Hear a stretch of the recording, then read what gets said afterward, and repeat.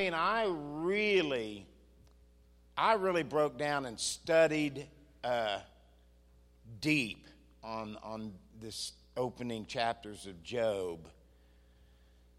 And I've really learned a lot through studying this first couple of chapters of Job. I've learned a lot of getting slammed with the flu this time around. And the Lord, how many the Lord's always teaching you? He's always showing us things. And just to kind of do a little bit of backtracking, we're talking about walking in the blessing. We began talking about the blessed nation, the national blessing, and how God puts a hedge around what he blesses, a hedge of protection, right? And we saw that. We went through all the scriptures. We started out by saying, look, this walking in the blessing it's a choice, we said. We can choose to walk in the blessing, and we can choose to be disobedient, and that opens us up to the cursing, right? Now, one thing I wanted to make clear, and I think we did the second week, was that didn't mean to make this sound like, if I make a little mistake, I'm out of the blessing. That's not it at all. As a matter of fact, that there's a difference, not in the blessing, but there is a difference between the Old Testament and the New Testament. And we talked about how in the Old Testament, God said, if you want to walk in the blessing, you got to obey every single commandment. And that was just it. But how many of you know now in the New Covenant, Christ fulfilled everything. Christ is the blessing, and so we enter that by faith. But what we talked about is faith in no way negates obedience, does it? Just because we enter the blessing by faith doesn't mean we don't still obey. It's when we get into disobedience, even if we still have faith in God, we can open ourselves up to these curses that have been here since Genesis, since the fall of man. We live in a cursed world. And Pastor has taught on this many times that, we as Christians, we're fall too far short of all the things that Christ died to give us. And that's the blessing. The blessing is all the good things in Christ. And so tonight, as we move away from the national blessing and this hedge that God puts around nations, and we talked about last time how America's hedge has started to dwindle away because of our disobedience and our turning away from God. Remember those charts we put up there that so clearly depicted when we took prayer out of school? Every one of those charts just boom. I mean, all hell broke loose, literally. And God, it's like God saying, okay, I'm just stepping back. My hands are tied. And so the hedge of protection began to slowly dissolve. We talked about that throughout history until 9/11 happened. And then our nation's under attack now, worse than ever, from within. But, we're under attack right now. Our elections are under attack. We're literally under attack from foreign countries. And a lot of people don't even realize it. But that's all a result of being disobedient to God. Now, we're going to move into the individual blessing tonight. And how many of you know, I talked about last week, 2 weeks ago, because we didn't have church last week, giving you an analogy of the hedges on a national level and on an individual level. Remember I mentioned the movie Independence Day? And they're in those spaceships, they're in their airplanes, and they're firing at that big mothership, and they're like, there's a shield up, and their bombs did nothing, because there's this shield on this mothership. And that's a great sign of the national blessing. God blesses, and the devil might try to throw darts and shoot at us, but it's just going to hit that shield, that hedge of blessing, and it's not going to have any effect. But then they released all their ships in counterattack, and so they start shooting those ships, and they had shields too. So that's a great analogy of the individual blessing. Even though, and what I'm trying to get at is even though America has plummeted and the hedge of blessing is deteriorating, it doesn't mean our individual hedge of blessing has to deteriorate, right? And so we talked about all of that. I would suggest go back and listen to the podcast if you missed. It's worth listening to. Both of them are very good. Now, let's just open up. Bev, have you got our scriptures in Job? Let's just open up and just read these first 12 verses. There was a man in the land of Uz whose name was Job, and that man was a blameless and upright and one who feared God and shunned evil. And 7 sons and 3 daughters were born to him. Also his possessions were 7,000 sheep. Now, see, we're looking at, hey, this man's blessed. Right? Maybe we've talked about prosperity is part of that blessing. 3,000 camels, 500 yoke of oxen, 500 female donkeys, and a very large household, so that this man was the greatest of all the people of the East.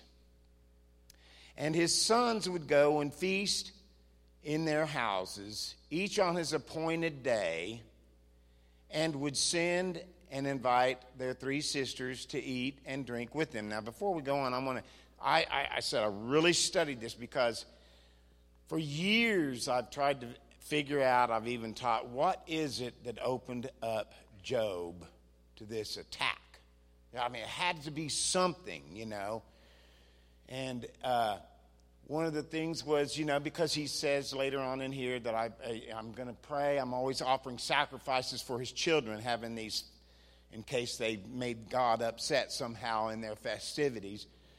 But through several commentaries and Hebrew theologians, they all pretty much agree these are just birthday parties. Yeah, these aren't wild orgies. They're family-oriented get-togethers. They're asking their sisters to come over on their appointed day, means the day that they were born. So when one of the brothers would have a birthday, they'd invite their brothers and sisters over, and they'd have a little festival. And, you know, it was, you know, theologians don't believe they were revelry, you know. And so another one of the things was, I was like, well, maybe it's the fear deal, because that thing I have greatly feared has come upon me. Remember Job said that. So maybe fear opened the door. I don't know. Maybe it did. Maybe it didn't. The Bible doesn't really tell us. All it just says is Job greatly feared, and that thing he greatly feared came upon him. But it's just a guess at best. That through deep study of these scriptures, it appears that you just have to guess at those, and they're not for sure. It's not something I'm going to teach from now on. I have taught before that fear opened the door. The reason why I'm saying that is because here I just got struck with the flu, and, you know, I haven't been sick in I don't know how many years. And then, you know, when COVID came, I ended up getting that. It took a year of COVID being around. I got that. And then this year I got the flu. And I'm like, me and Pam both are like, we're believing God for healing, and healing didn't come. And we're like, so we're hitting our face. God, did we open the door? Holy Spirit, speak to us. How do we open the door? Help us. We want to close the door to the enemy. And really, the Holy Spirit said, no, you didn't really open the door. This is just something I'm allowing in your life right now. And it's a very humbling thing. So one of the things we talked about here in this blessing is we got to be careful, because we can stumble out of the blessing so easily because the devil's very tricky. And I even talked about we can have too much confidence in our knowledge of the scriptures. See? But God doesn't want that. Yes, do we need to have knowledge of scriptures? Yes, but there should be no confidence in that. I can misinterpret scripture. I can get things wrong. I don't know anything. And so this is really what the Holy Spirit began to share with me, is that these are some of the things he's teaching me right now. And as you know, this is why his timing on this story of Job is so perfect. Because we're going to see Job did nothing to deserve this. Nothing. Yet it came upon him. And the fact is, bad things happen to good people. And the only reason why they do is because God allows it. If God didn't want it to happen to you, he wouldn't let it happen to you. Now, does that mean look, I'd say 70% of the time in my life I've been able to praise or worship off or battle off sickness when it hits me. This time I couldn't. I don't know why. Does that change the word? Nope. I'm still going to preach that my sins are forgiven along with my sickness and disease. Jesus took it all. I don't know why things worked out the way they did, but I'll tell you what, I've learned from it. I'm a little more humble now. That's a good thing. And I'm immune now to the flu that's going around. That's a good thing. I don't have to worry. So God brought me through this. I knew I wasn't scared. I wasn't afraid I was going to die. I just had the flu. All right, let's go on. Verse 5. So it was when the days of feasting had run their course that Job would send and sanctify them, and he would rise early in the morning and offer burnt offerings according to the number of them all. For Job said, "It may be that my sons have sinned and cursed God in their hearts." And thus Job did regularly. So as they had these festivities, he would regularly sanctify and offer sacrifices for them, just in case they had done something maybe to offend God. So he's standing in the gap for his family. And now there was a day when the sons of God came to present themselves before the Lord, and Satan also among them. And the Lord said to Satan, "From where do you come?" So Satan answered the Lord and said, "From going to and fro on the earth, and from walking back and forth on it." And then the Lord said to Satan, "Have you considered my servant Job, that there is none like him on the earth, a blameless and upright man, one who fears God and shuns evil?" So Satan answered the Lord and said, "Does Job fear God for nothing? Have you not made," here it is, "a hedge round about him?" There's the individual blessing. See, Job's supremely blessed. Satan says, "Yeah, I've seen him. You've got him protected. That's the only reason why he's faithful to you, because you've blessed his socks off." That's the argument going on here. That you've got a hedge around him and around his household and around all that he has on every side. Man, that's what the blessing will do. Is that not cool? You have blessed the work of his hands, and his possessions have increased in the land. But now stretch out your hand and touch all that he has, and he will surely curse you to your face. And the Lord said to Satan, "Behold, all that he has is in your power. Only do not lay a hand on his person." So Satan went out from the presence of the Lord. Wow. So the only way this hedge is going to come down is if God allows it. And as long as that hedge is up, Satan could do nothing. Satan was powerless to do anything to Job. He had to get permission from God to get that hedge down. And God kept him on a short leash and said, "Okay, but you can't touch Job himself."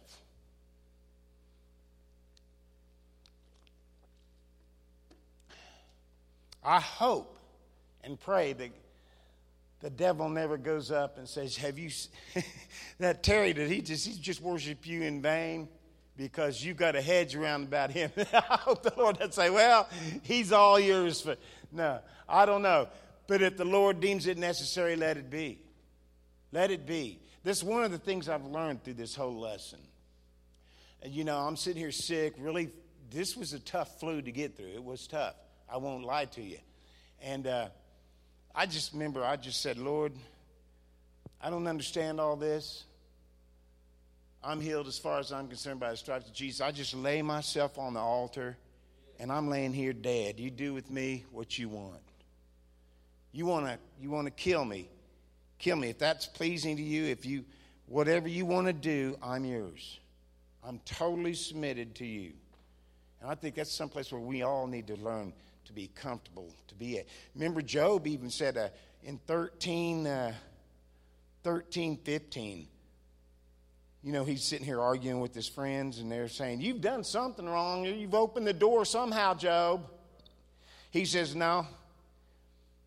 Hold your peace with me and let me speak. Then let me come on what may. Why do I take my flesh in my teeth and put my life in my hands? Though he may slay me, yet I will trust him. We got to get to that place. The Hebrew children, remember when the Nebuchadnezzar said that, or the king said that you got to worship when this image, and they said we're not going to worship that image. Our Lord won't allow it, and he'll deliver us. And I love that what they said next, though. But even if he doesn't, I still ain't going to worship. You can kill me. You can do whatever you want. I'm not going to curse God. He's awesome. And you just do what you want.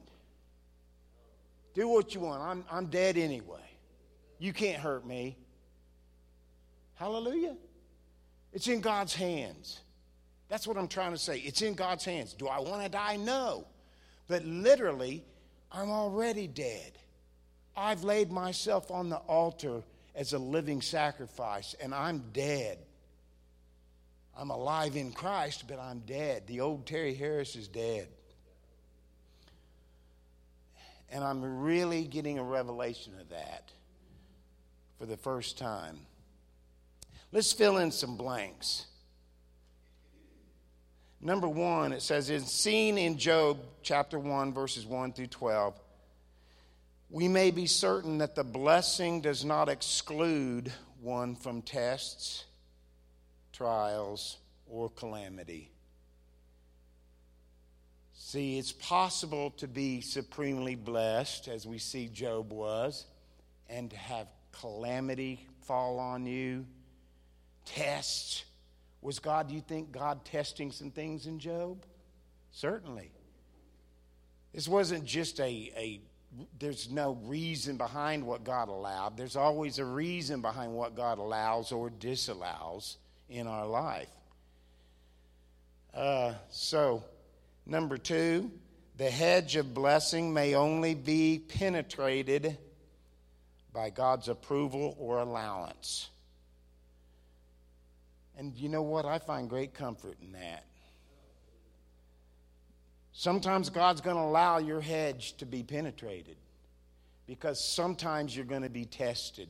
Sometimes there's going to be a trial facing you, and God's going to allow it, and he's going to have a purpose in that. And that's what we need to remember.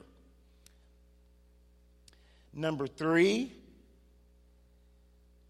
as those blessed by God, we may experience times and or even seasons when God seems distant or absent.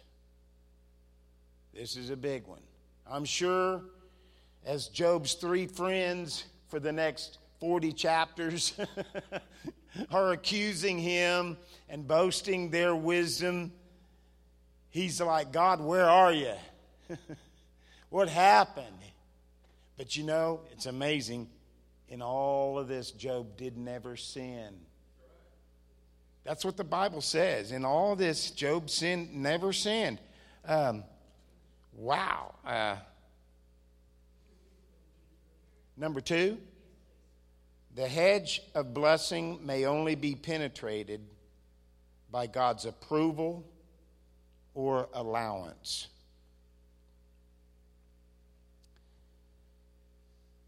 And number three, as those who are blessed by God, we may experience times and or even seasons when God seems distant or absent. You ever been there before? Through this flu deal, man, I really cried out to God. We were really, because we take this seriously. I expect my prayers to be answered. I expect my confession to be honored by heaven. Whatsoever I bind on earth, I expect it to be bound in heaven. And so it's only right that we should seek God. when something like this happens. And after days of seeking God, that's what the Holy Spirit's been showing me, these things, you know. And he brought me to this story of Job, which is perfect with this teaching. I mean, Holy Spirit has orchestrated this whole thing. Man. Now, number 4, it is during these seasons of severe testing, it is vitally important to choose our words wisely. Now, this is something we talked about in our last couple of lessons, and I want to spend a little time here, and we're going to move away from Job for just a minute before we get back to Job. But you remember when we were talking about the national blessing where God says, I call heaven and earth this day as witnesses, right? And how Jesus in the New Testament, he says that it's by your own words you'll either be justified, by your words you'll either be condemned. So it's amazing that at Job 1:22 it says, in all this Job did not sin or charge God with any wrong. This is amazing to me because, well, he hadn't even got to the bad part yet. At the end of chapter 1, remember, because God said you can't touch Job. I mean, he lost all of his prosperity and everything, but man, and then your kids go, and then next thing you know, you're struck with sickness and disease all over your body. But it's watching your mouth during this. You can bet this is one of the things God was testing in Job, right here. Because Satan accused him. Well, he's only loyal to you because you've got him protected. Take that protection down, let me inflict him, and he'll curse you. But he didn't. He didn't. And listen, I don't know that I'd say I've cursed God necessarily before, but I've severely questioned God. What are you doing, Lord? But you know what? This time around, I've come to the place where it doesn't matter what he's doing. It's none of my business. Does the clay say to the potter, what are you making? No. He's just a lump of clay, and he sits there and he'd be shaped by the master as the master sees fit. And when we get to that place, God can start to use us. Hallelujah. Woo. Well, let's go to Numbers 14, because out of your own mouth, you're going to be judged by the very word you speak. And this is probably one of the best examples of God doing just that. See, he's giving Job an opportunity here. He's calling all of heaven and earth to witness this, so much so that he put it in the Bible for the ages to come to continue to witness this, to see what's going to come out of Job's mouth. And what's going to come out of his mouth is going to determine his blessing or he's going to be cursed. Now, here's with the children of Israel who came out into the wilderness. God's delivered them from slavery. Excuse me. And they began to murmur and complain against God because there wasn't enough water. There wasn't any food. It was uncomfortable in the desert. And nothing was right for them. And it says, they began to say, how long, God says that they're complaining, how long shall I bear with this evil congregation who complain against me? Now listen to this. Wait, go back. Back up. I have heard the complaints which the children of Israel make against me. Okay? Say to them, as I live, says the Lord, just as you have what? Spoken in God's hearing, so I will do to you. This is a prime example of God saying, letting you determine your own judgment. Let's go on to the next couple of. The carcasses of you who have complained against me shall fall in this wilderness, all of you who were numbered according to your entire number, from 20 years old and above, except for Caleb, the son of Jephunneh, and Joshua, the son of Nun. You shall by no means enter the land which I swore I would take you and make you dwell in. Except Joshua and Caleb. And the only thing that separated Joshua and Caleb was faith-filled words. Not accusing God, not questioning God, even though things looked like maybe different than what they had pictured the blessing to look like. They didn't accuse God. They didn't question God. And they got to enjoy the blessing. The only two out of the whole generation. That's powerful. The rest of them were judged by what came out of their mouth. You know, this outcome for Job could have been totally different had he started whining along with his three friends. You know, it's one thing the devil inflicted him the way he did. Then he brings three friends along to hoax you on and to really get you to open your mouth now. And now you can do some venting, Job. You've got every right in the world to vent. Let's hear it, Job. Lay it on me. What is it you're doing wrong? You've done something. God's mad at you. God this, whatever it is. But nope, in all of that, Job never sinned. Wow, that blows me away. Let's go to 2 Samuel. This is the story of Nathan confronting King David after he had murdered Bathsheba's husband, who had more honor and dignity than David himself. You remember the story. David did everything he could to get him to sleep with his wife after David had impregnated her so that he would not think something was a foul here, knowing he had not slept with his own wife.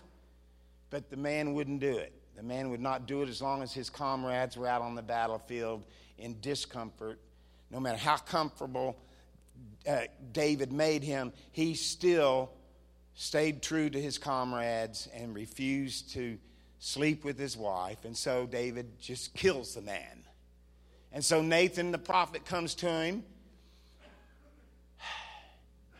The Lord sent Nathan to David, and he came to him, and he said to him, there were two men in one city, one rich and the other was poor. The rich man had exceedingly many flocks and herds, but the poor man had nothing except one little ewe lamb which he had bought and nourished, and it grew up together with him and with his children. It ate of his own food and drank from his own cup and lay in his bosom, and it was like a daughter to him. And the traveler came to the rich man, who refused to take from his own flock and from his own herd to prepare one for the wayfaring man who had come to him. But rather, he took the poor man's lamb and prepared it for the man who had come to him. So David's anger was greatly aroused against the man, and he said to Nathan, as the Lord lives, the man who has done this shall surely die. And he shall restore fourfold for the lamb, because he did this thing and because he had no pity. Then Nathan said to David, you are the man.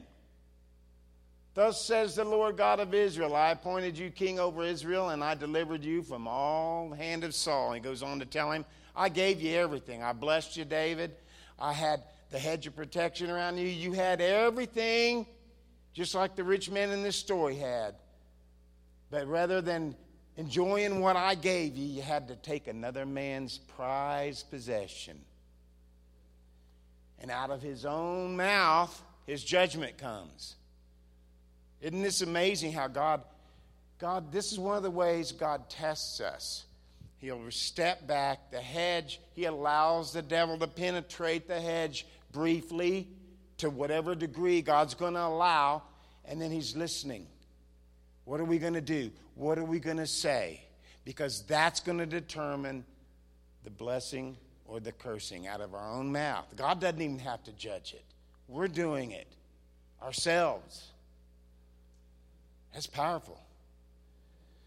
You know, another one, we won't go to the scripture, but it's Exodus 10 when all the plagues on Egypt, and he's hitting Pharaoh with all these plagues. And the last one, where Moses says, he tells him to let my people go. And he says he's been fiddling around, kind of halfway doing it, and then he draws back. And he says, Moses, he finally says with his own words, you leave and don't come back. The next time I see your face, you're going to die. And it's out of those words that God used to kill the firstborn of all of Egypt. And then when Pharaoh came after him, his whole army died. It was his own mouth that spoke his own judgment. So again, it's just really important, as number 4 says, it's during these seasons of severe testing, it's vitally important to choose our words wisely, because those are what's determining the outcome of our immediate future. So I've often said this before, if you don't like the place where you're at right now, check up on what you've been saying. The last time you were afflicted, what came out of this mouth? We get to hurling so much stuff out of here, we forget how much negative stuff we curse ourselves with and curse our family with. As James said, out of the same mouth comes blessing and cursing. Beloved, this ought not to be so. So one of the things the Lord's teaching Terry here is how to be a little more quiet. Number 5. If we suffer loss during the attack of the enemy, we may believe God will restore all that was lost and more. Why may we believe that? Because that's what he did to Job. We know how the story ends, don't we? Now, let's go to Job chapter 2. Because before we read chapter 2, I'm going to give you, let's fill in number 6. Most often, now this is really a revelation for some of y'all here. Most often, these trials and adversities may come in waves or stages. Most often, these adversities may come in waves or stages. In other words, it's not like the devil just goes boom and then, okay, I got past that, okay, it's over, No. Time and time again throughout the scriptures, you'll see, with Pharaoh, for one, it took 10 plagues. And then he kind of let up and say, okay, well, you go out and leave the animals behind. No, Moses wouldn't compromise, Then, here comes another wave. And then when they finally get out and he finally lets them all go, then he changes his mind and backs them up against there's always these waves you can expect. After one of your greatest victories, don't just lay down and think, hallelujah, it's over, because that's when the devil comes for round 2 or 3 or 4. Look at Nehemiah, the story of Nehemiah. They start building the wall. They get all this opposition. The devil just attacks them because he doesn't want the walls and gates built. And then it says later on, after he fights them all off, they decide to put a sword in one hand and bricks in the other, and they're watching. And they continue when it says when they got that halfway up and finished, then the attacks even increased more. And it just wave after wave of intimidation came against Nehemiah. Wave, well, look at here. Chapter 2, 1. Here we have again. There was a day when the sons of God came to present themselves before the Lord, and Satan came also among them to present himself before the Lord, just like chapter 1.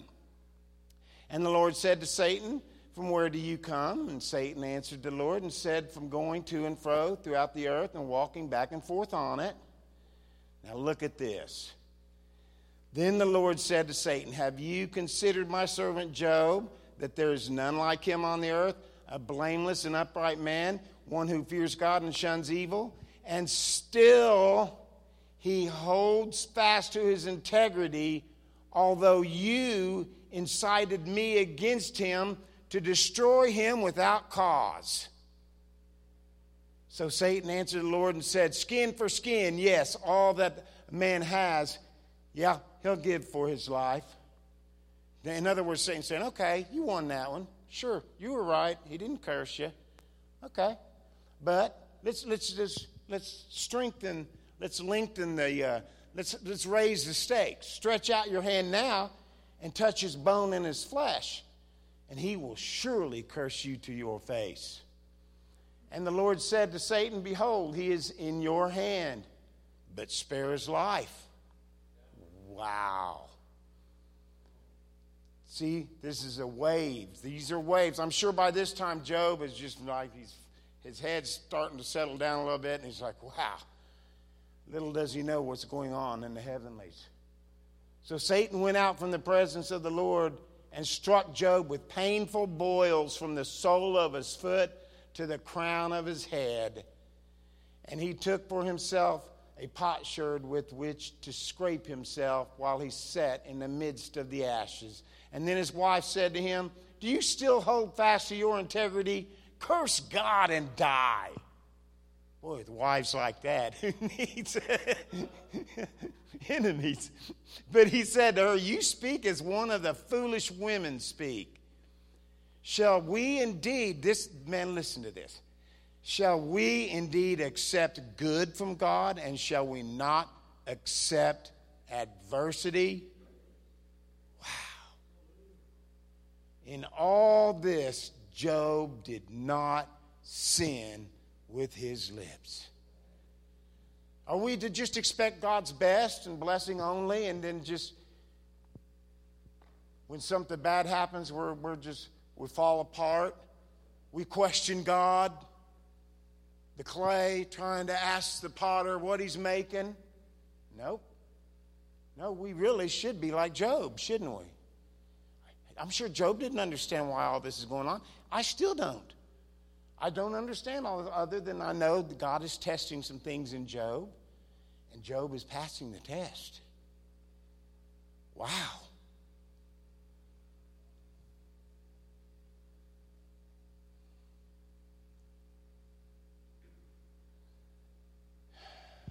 Though he slay me, yet will I trust him. Have you reached that place yet? I mean, it's, yeah, amen. Amen. Yeah. Yeah, I mean, you're just sitting there minding your own business. Boom! Mm-hmm. And I'm telling you, I'm glad that God put me to this kind of test. It's nothing compared to what Jeff's had to go through. But I'm telling you, church, I've learned a lot. I've learned a lot from this. Not to say that I still stand on healing. I stand on all those things. But listen, I've learned probably one of the most important lessons is how to put myself as a living sacrifice on that altar and be dead. Dead. Whatever you want to do, God. Whatever pleases you. You know, we get it in our mind, especially when we're talking about blessing, all the good stuff. But you know, what did it say about God to his own son? It pleased him to bruise him. It pleased God to put upon him all the iniquities of mankind. It pleased him. What if that's you or me? Do we still want to be pleasing to God? Or is our pleasing God conditional on the condition it's just the comfortable blessing part? Wow. Number 7. The Lord restored Job's losses when he prayed for his friends. Man.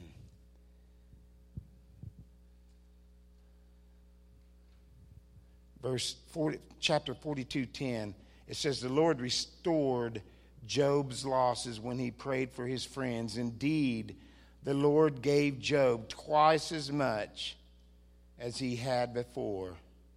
Wow. Because why? Because he passed the test in all that happened. Losing children, being inflicted with disease, losing all of his prosperity, homes being destroyed, everything, his whole life falling apart. And yet he never once questioned God's integrity. He didn't even really start in questioning his own integrity. He said, "I don't think I've done anything to deserve this, but you know what? Though he slay me, yet will I trust him." Man, there's something to that, church. Well, I'm glad we got this out of the way. We're going to go on in the weeks to come talking more about the hedge of blessing individually in a little more positive light. But this, I think, is vitally important for us to get a hold of, because especially in charismatic circles, we get so warmed up to the cushy blessing stuff.